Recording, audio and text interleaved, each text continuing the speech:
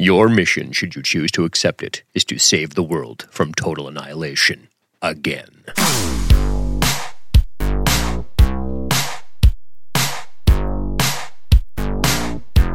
So here we are, man. We're talking, we're talking Mission Impossible. We're talking Mission Impossible Fallout, which came out in 2018. Yes, that's correct. Directed by, of course, Mr. Christopher McQuarrie. And I got to tell you guys, I was excited. We have two, I guess you'd say, action-packed, sort of just straight popcorn movies back to back here with this and the Meg. Now, the Meg requires a lot less paying attention. It requires a lot less thought than Mission Impossible Fallout did, and that is surely the truth. I will say this, though, with Mission Impossible, I was just kind of flipping through. I haven't seen them all, which is a bit of a bummer, as I'm going to be talking about Mission Impossible, what I think about the franchise in general, and just taking it from there. So what's crazy to think about is that Mission Impossible, the film series with Tom Cruise, started in 1996. Jesus, right? 22 years ago, if my math serves. That's pretty wild to think about. Mission Impossible has been around for 22 years. And they've made they made Mission Impossible 2, 3, then they did Ghost Protocol, Rogue Nation, and Fallout. They stopped giving them numbers, I guess. And that's pretty wild to think about. You've made 6 movies in 22 years. Well, Tom Cruise is the main guy. He's also a very busy guy. But just think about that in terms of Star Wars, the franchise, and how many Star Wars movies we're actually going to see over the course of the next 22 years. Now that Disney has them and they pump them out basically annually. There's a pretty decent gap between them with Mission Impossible. You have, from the first one to the second one, you have 4 years. Then you have 6 years from the second to the third one. Then you have 5 years from the third one to the fourth one. Then you have 4 years. Then you have 3 years. So they trimmed them down a little bit as time went on. But still, a pretty decent, a healthy break between filming these. I would imagine Tom Cruise would require one, as he is into his own stunts. That's a thing, right? He does a lot of his own stunts. I don't know. I don't know how much of his stunts he does and what are stunts and what aren't stunts. But I guess when stunts are going on, I said stunt a lot of times, and I'm talking about Tom Cruise. So that's not a joke. I'm just saying. I think he does a lot of his own things. But he, one of the first things I read about this movie, what I thought was cool, is that he trained for a year to do a halo jump, which is high altitude, low opening, jumping out of a plane. So apparently he trained for a year to do it. I don't know if he did it, but it's kind of crazy to think about.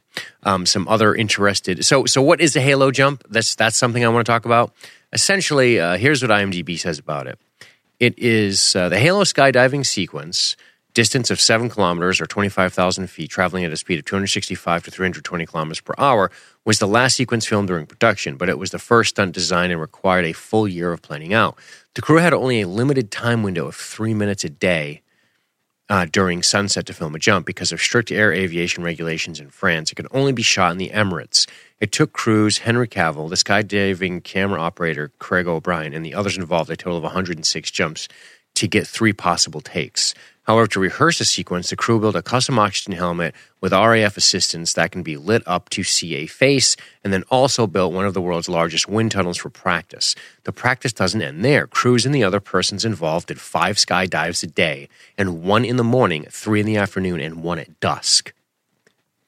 Guys, that's badass. First of all, I didn't know Henry Cavill did it too, and I'm really starting to dig this guy. Henry Cavill is a bad dude. I really like him. Helps that he's devastatingly handsome too. Very, very handsome fellow. But think about that. That many jumps a day. That's pretty awesome. So it makes you wonder when Tom Cruise walks to the end of that plane and dives off. He's really diving off. He's really skydiving there with a skydiving camera crew already out there. Guys, that is super impressive. We just covered Collateral, which was 2004. Damn, 14 years ago. Guy's still going strong. 14 years ago, right, Collateral comes out, and we were just talking about it on the Science Fiction Film Podcast. And we're talking about Tom Cruise. We're talking about his physicality, his hardcore work ethic, his refusal to compromise on anything being chintzy, right? Maybe a little dialogue here and there's a little on the chintzy side, but I think that's par for the course with these kind of movies. There's always supposed to be a bit of a clever banter that occurs between some of the characters, typically the femme fatale and Ethan Hunt.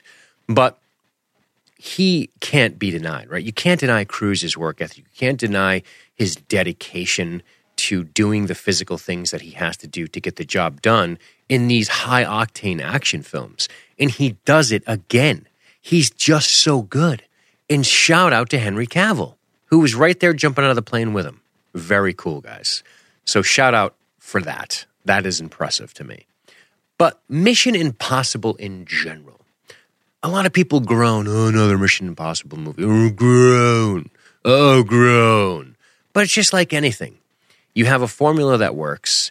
You have a situation set up where you can have this recurring character and you can tie in these tiny little subplots across the movies that gives you an added element to the characters as the movies go on. Now, as I said at the top, I did not see Rogue Nation, which is a bummer. Because I think her name is Isla, was in it. This connection he has to this British agent. So I got to tell you, I don't really know. Rebecca Ferguson, by the way, who's great. I love her. Rebecca Ferguson is the woman who plays Isla Faust, I believe is her name. So sadly, I don't have much to say about what occurs between Hunt and Isla in Rogue Nation because I have no clue, haven't seen the movie. I thought I was going to get a chance to watch Rogue Nation prior to recording the Mission Impossible Fallout episode, but I was mistaken. I've been pretty crazy busy, as you can probably imagine, if you follow the rest of our podcasts or any of our social media with all the things I've had going on. So that's what I'm trying to say. I didn't see Rogue Nation, so I apologize that I have no input.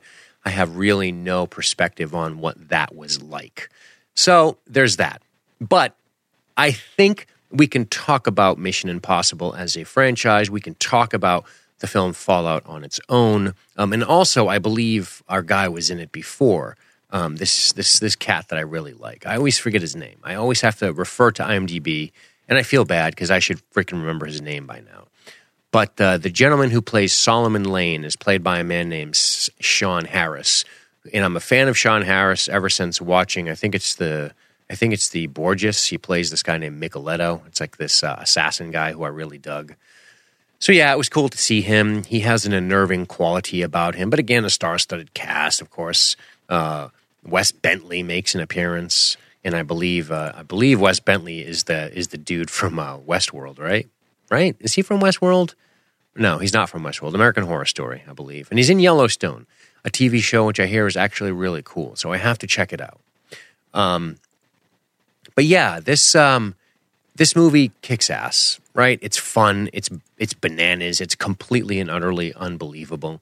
But one of the things that I think makes Mission Impossible just so enjoyable is when you have, I mean, it hits all of your spy tropes, right? You got your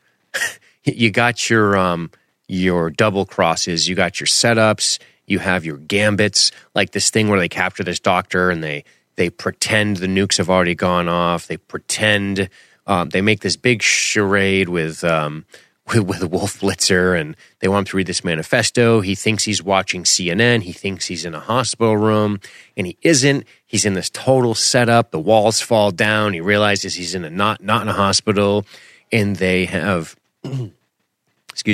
they have duped him into giving up information that he wasn't supposed to give up. Just stuff like this is excellent. And you know, the action in these movies is always good.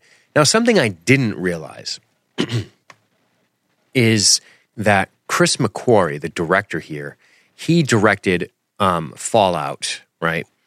He also directed Rogue Nation. But what's fascinating about McQuarrie, we've talked about him before on the Science Fiction Film Podcast because he did The Way of the Gun, which we had recently covered.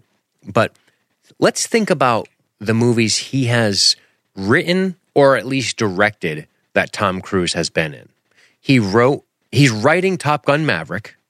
He wrote Fallout. He wrote The Mummy, which I think is the Cruise one, right? Which, of course, I haven't seen. Yep, it's the Cruise one. He wrote Jack Reacher, Tom Cruise. He wrote Rogue Nation, which we've said. He wrote Edge of Tomorrow, Tom Cruise movie. He wrote Jack Reacher, Tom Cruise movie. He wrote, what else? I guess that's it as far as Tom Cruise goes. But man, I don't know anything about this. I don't have insider information on McQuarrie, and I certainly don't have any on Tom Cruise. But I like to imagine that this McQuarrie guy, who's done well for himself, he's a good job. I believe he got awards for The Usual Suspects, which he wrote. Again, convoluted, twisty, turny plots. He's into that. Makes him perfect for Mission Impossible, right? But I like to imagine one day Tom Cruise is just like, I like this guy, right? And now you're writing Tom Cruise movies all the time, which is fucking cool. Lucky you. You get to write Tom Cruise movies. And I don't know if you checked the box office numbers. I certainly didn't, but I don't think I have to. But I can assure you Tom Cruise movies are crushing ass in terms of box office dollar signs. So good on you, Christopher McQuarrie, for getting yourself put right in Tommy's back pocket, because that is a goddamn meal ticket forever. And that's not to say that there's no merit in your writing. Of course there is, right? You've won some awards. You got yourself put on the map. You then started directing with Away the Gun, I believe his directorial debut. And now you're doing all these cruise flicks. Hey, great job, man. Awesome. And I like McQuarrie. I am interested in him. He's not typically blowing my mind, but I just like his approach to, he likes this. He likes these types of action films that have a lot of thriller elements in them in terms of the plot, in the twists, in the backstabbing, in the not trusting, in the drops, in the hacking, in all of this shit, right? These are exciting action films for that reason. One of the reasons for me personally, I would prefer to watch something like Mission Impossible versus something like The Meg, which was perfectly enjoyable as a dummy popcorn movie. But there is more paying attention involved in the Mission Impossible films. The first Mission Impossible film was so excellent.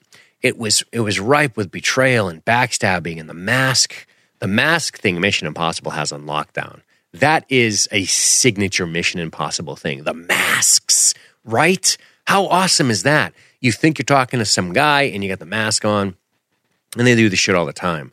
They're like, oh, we're going to put a mask on you. You're going to be a body double, but come to find out, the real guy went and the body double stayed behind to trick the one guy that we know is a bad guy. Just that kind of shit is really cool. And when the action pops off, it really pops off. It's exciting. It's over the top. It's fun. It's wildly unbelievable. There are moments in some of the chases. There are moments in some of the gun battles where you realize that it's pretty plausible what you're watching. But then there's also outrageous moments like helicopters crashing in midair and tumbling down a mountain, and nobody really gets too badly hurt. And then they engage in a fist fight on the cliff at the end, trying to grab the detonator. Okay, so look, there's going to be the over-the-top Mission Impossible action as well. And I think you would probably say, now, if memory serves, you'd probably have to admit that has gotten more ludicrous as the years have gone on. I think the scale of the big action has gotten bigger and bigger as time has gone on. But this movie has a lot of cool shit. It's all beautiful people, sexy girls, music, badasses, gunfights. It's pure fantasy, right? It's pure fantasy. Have you ever watched any of these committee meetings on CNN? That's what CIA guys look like kind of fattish white dudes with jowls, and the occasional sort of handsome, steely, gray-haired older man is among them.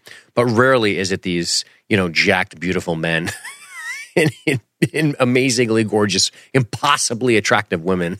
So, but it's fantasy, and that's okay. But the action serves well, and the setup is always good, and that's something that I think is cool about these Mission Impossible films, and I think that's something that McQuarrie is good at, and I think it started with The Way of the Gun, and in The Usual Suspects as well. But he has this ability to set up an action scene where there is tension beyond just the potential death of the people involved in the combat. That means that there's a larger stake beyond just those involved, the operators, as it were. So maybe they're struggling over a detonator. Perhaps they're struggling over a code book, or they're trying to delay somebody before a timer can tick down, or perhaps they're trying to get to the timer before it does tick down. And they just have this quality to them. Excitement, like, ooh, is he going to get it? Is he going to get it? And then the other thing that this movie does well, and the Mission Impossible movies have always done well, is that there are always a series of setbacks for Ethan Hunt. There are times when he fails. And then in failing, it changes the dynamic of the mission a little bit, and then things get a little weird. That is something that I love a lot. It's hard to do that in movies. It's hard to set up this crazy convoluted plot that really needs to go off without a hitch, and then you have something happen where, oh shit, the main guy failed. He failed, and now the mission dynamic has changed. How are we going to recover from this? Oh, bring in the other guy. Bring in the character played by, God damn it, Alec Baldwin, right? Bring him in. Up the stakes a little bit. Oh, no. Alec Baldwin had to come down. What's that mean? Right? It's kind of cool. But I like this. I like these movies for that reason. And this movie's awesome. The setup is neat. We have to get these. This guy, Solomon Kane, they call him an anarchist, but he's more a nihilist than anything. He wants to just bring it all down. The world governments have gotten too corrupt, too deadly, too dangerous, and he just wants to level the playing field. He wants to reset, right? He wants a do-over. He wants to start a new game, to use a cheesy gaming parlance. He wants to erase his current progress and start new and fresh. And with all the things that they've learned over time, all of the corruptions, all of the terrible things. So very cool. I dig it. I like his idea. He's going to set off these nukes, and in doing so, he's going to kill himself, which makes him very dangerous. So Solomon Lane, I think I called him Kane. Solomon Lane is this character who is a total nihilist in a sense. I'm not fit calling him an anarchist. It doesn't feel right to me because he's aggressing upon many people, right? He wants to destroy it all. He wants to bring it all down, which may seem anarchistic, but it's more nihilistic than anything. He just wants it all to be done and over. He doesn't care anymore. He's super combative, super aggressive, and he just wants to win. That's what he wants to do, but not even to celebrate the victory. He just wants to know in his head, he has taken this in his mind and with his fucked up philosophy. He's taken this high road, and this is what needs to happen to fix all of the strife in the world, all of the pain that must be endured in the short term to have peace in the long term. That's his basic philosophy. Now, he also has no problem being at ground zero when these nukes go off. So Solomon Lane is a dangerous man because he's a man who, outside of his mission, really has nothing to lose. He's willing to sacrifice his life, and that makes him implacable. He can't be reasoned with. You can only hope to trick and delay and defeat him because you're not going to appeal to his sensibilities in any way, shape, or form. You have to just win. And with him being somebody who's willing to die, it makes it a little more challenging. And that's just the way it goes. It's just the way it goes. The bad guy is willing to do whatever it takes to win. And we just have these series of really cool action scenes. We have these series of strung together chases. I mean, you have helicopter chases, car chases, motorcycle chases. You have great hand-to-hand.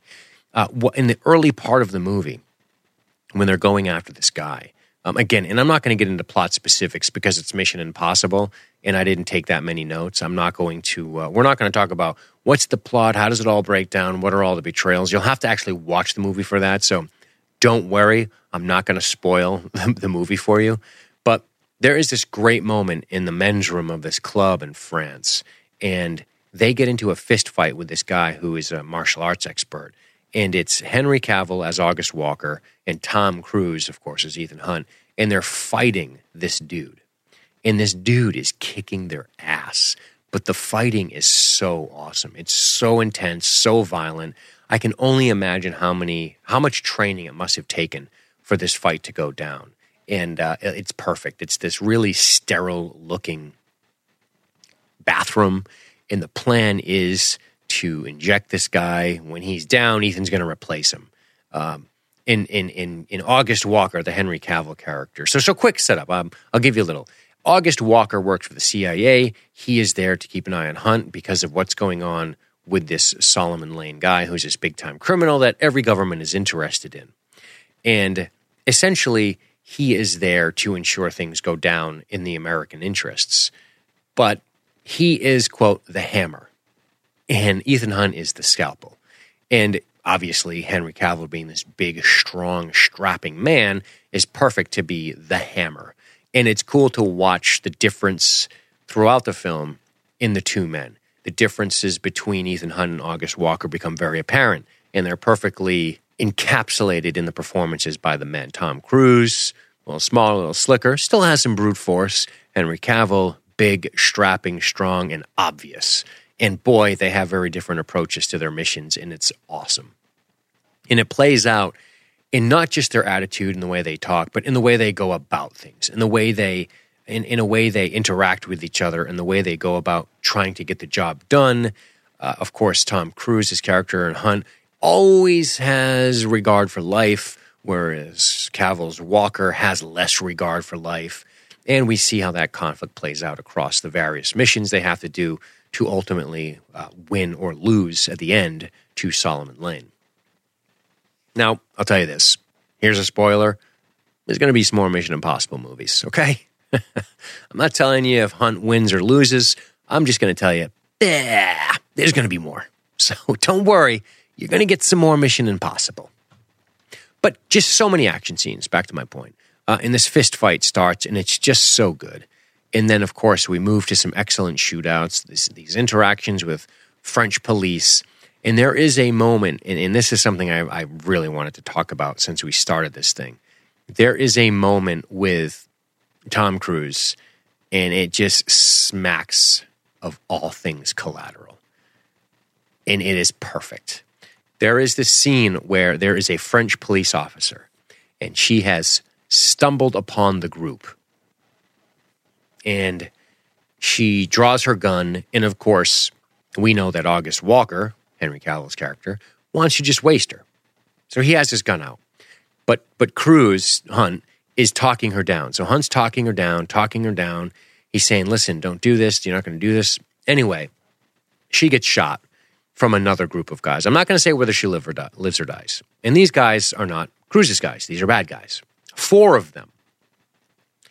And they have their guns loaded after they shoot her. One of the guys walks over to finish the policewoman, the French policewoman, has his gun on her, and Tom Cruise, in Collateral fashion, draws his pistol and shoots all of them. Bang, bang, bang, bang, bang. I think I said too many bangs. 4 bangs in total. And it was so epic. It immediately made me think of Collateral, which was Tom Cruise's old Collateral training coming back, right? Drawing quickly from his hip holster. He wears it at about 4 o'clock on his body for you nerds out there. Back of his hip on his right side. And he draws it, bang, bang, bang, bang, all down. And I just screamed. I howled. I rewound it, of course, because I said, this is like Collateral. Now, the gunshots sound a little more ferocious in Collateral because you got Michael Mann, who's really into the sound of that stuff. And it wasn't the same impact. It wasn't as impactful because we know Ethan Hunt. We know he's a badass at this point. But it was just neat to see that. It was almost like a quiet. I like to imagine a quiet nod to Michael Mann's Collateral in that moment, and it just kicked ass. But so much of this stuff, so much of who's after the target, do we have the right target, is it the wrong target, who has the code, who do you work for, all of this stuff. You will see the area of your ways when I blow up the world, and sniping, and the double crosses, and the double agents, and the immunities, and just all of this shit. All of this shit screams of Mission Impossible. And I gotta tell you, I've watched a bunch of Mission Impossible movies. Some I've liked, well, not all of them, clearly. I watched 1, 2, 3, and I believe the one where they're on the skyscrapers in China. That has to be, which one is that, guys? I need some help. Let me check. Let me check the old Mission Impossible meter. That one is Mission Impossible Ghost Protocol. Okay, so I saw 1, 2, 3, and 4. I just haven't seen 5. So I've seen just about all of them at this point. I think that's the one where he's climbing on the building in China. Anyway, these movies are terrific. They're fun to watch. They are a little outrageous, but they get your blood pumping. They get you excited, and it's enjoyable to watch. And I like it. One of the coolest parts in this movie is when Isla is fighting someone. I won't say who. She's fighting someone, and she's like she's using a rope, and she's trying to put this triangle choke on him with her legs and using the ropes. And I just was like, yeah, man, cool. Step up your grappling and your fighting game. Get the choreography going. It's awesome. I liked it a lot. It was really cool to see that. And it made me feel better about her kicking this dude's ass. It felt more realistic to see some expertise, to see not just looping silly punches and awful bear hugs. I liked it. I liked that. And that's something that these Mission Impossible movies have always done. They've always tried to take the action to the next level. They've always tried to keep it kind of believable. But listen, the movie's called Mission Impossible, meaning it's an impossible mission because it is quite literally impossible. Okay? These movies are totally bananas. They would never happen. And these people would all be dead. They wouldn't live and survive all the things they do. But that's not the movies, is it? That's not the cinema. We have to suspend our disbelief a little bit and embrace these action films for what they are and just continue to enjoy what is being put out. But I got to be honest, you have to be a Mission Impossible fan to be into this. If Mission Impossible is something you're not interested in at all, then you can probably skip it. But if you like Mission Impossible, check it out. It's worth it. The previews were always good. I was sold since the beginning with the previews in this movie, and it didn't disappoint me. And it was cool to see Henry Cavill as a badass. Like a kind of a rugged dude, not squeaky clean Superman. It was different, and I liked it.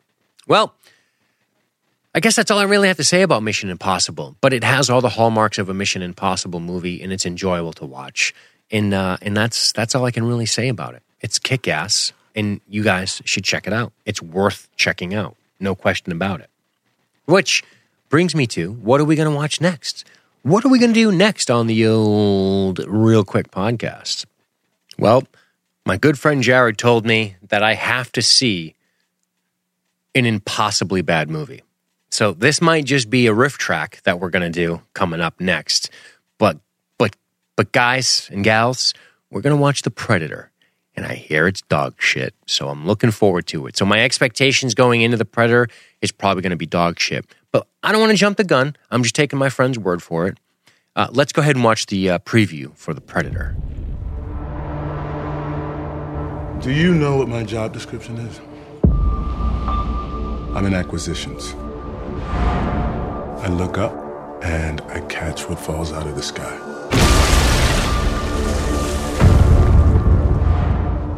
What's on the ship?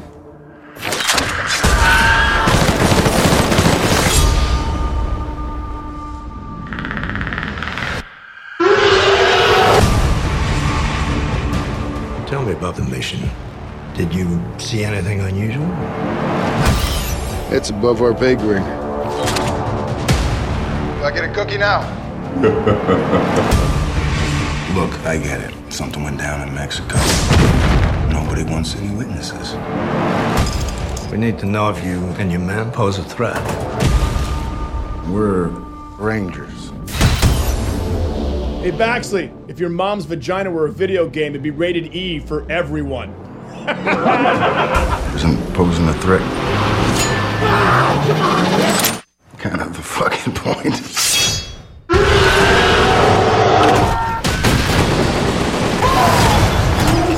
I guess it's Shane Black, but lots of killing. The preview looks bananas. That joke rated E for everyone?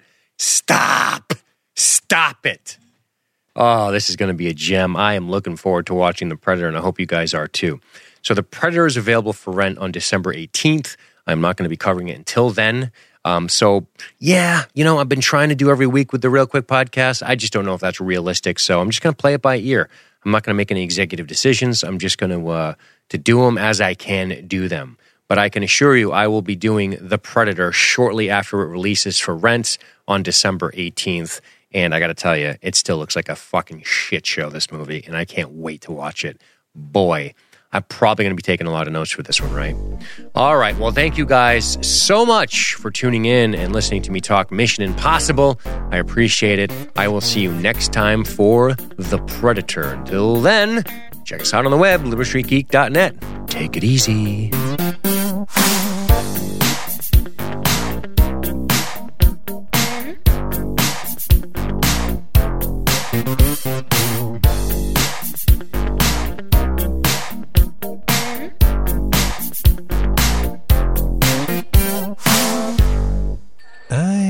Vivid memory of the first time. I was attending my niece's wedding and was at the sink in the men's room when a wet spot on the front of my trousers caught my eye. An unwelcome contribution from my bladder. Fortunately, I was wearing black and with my jacket buttoned. No one would be the wiser anyway, but for me, I knew it was time to see a urologist. Want to laugh during life's most embarrassing moments? LSG can help. Go to libertystreetgeek.net. Podcasters will give you a reason to wet yourself.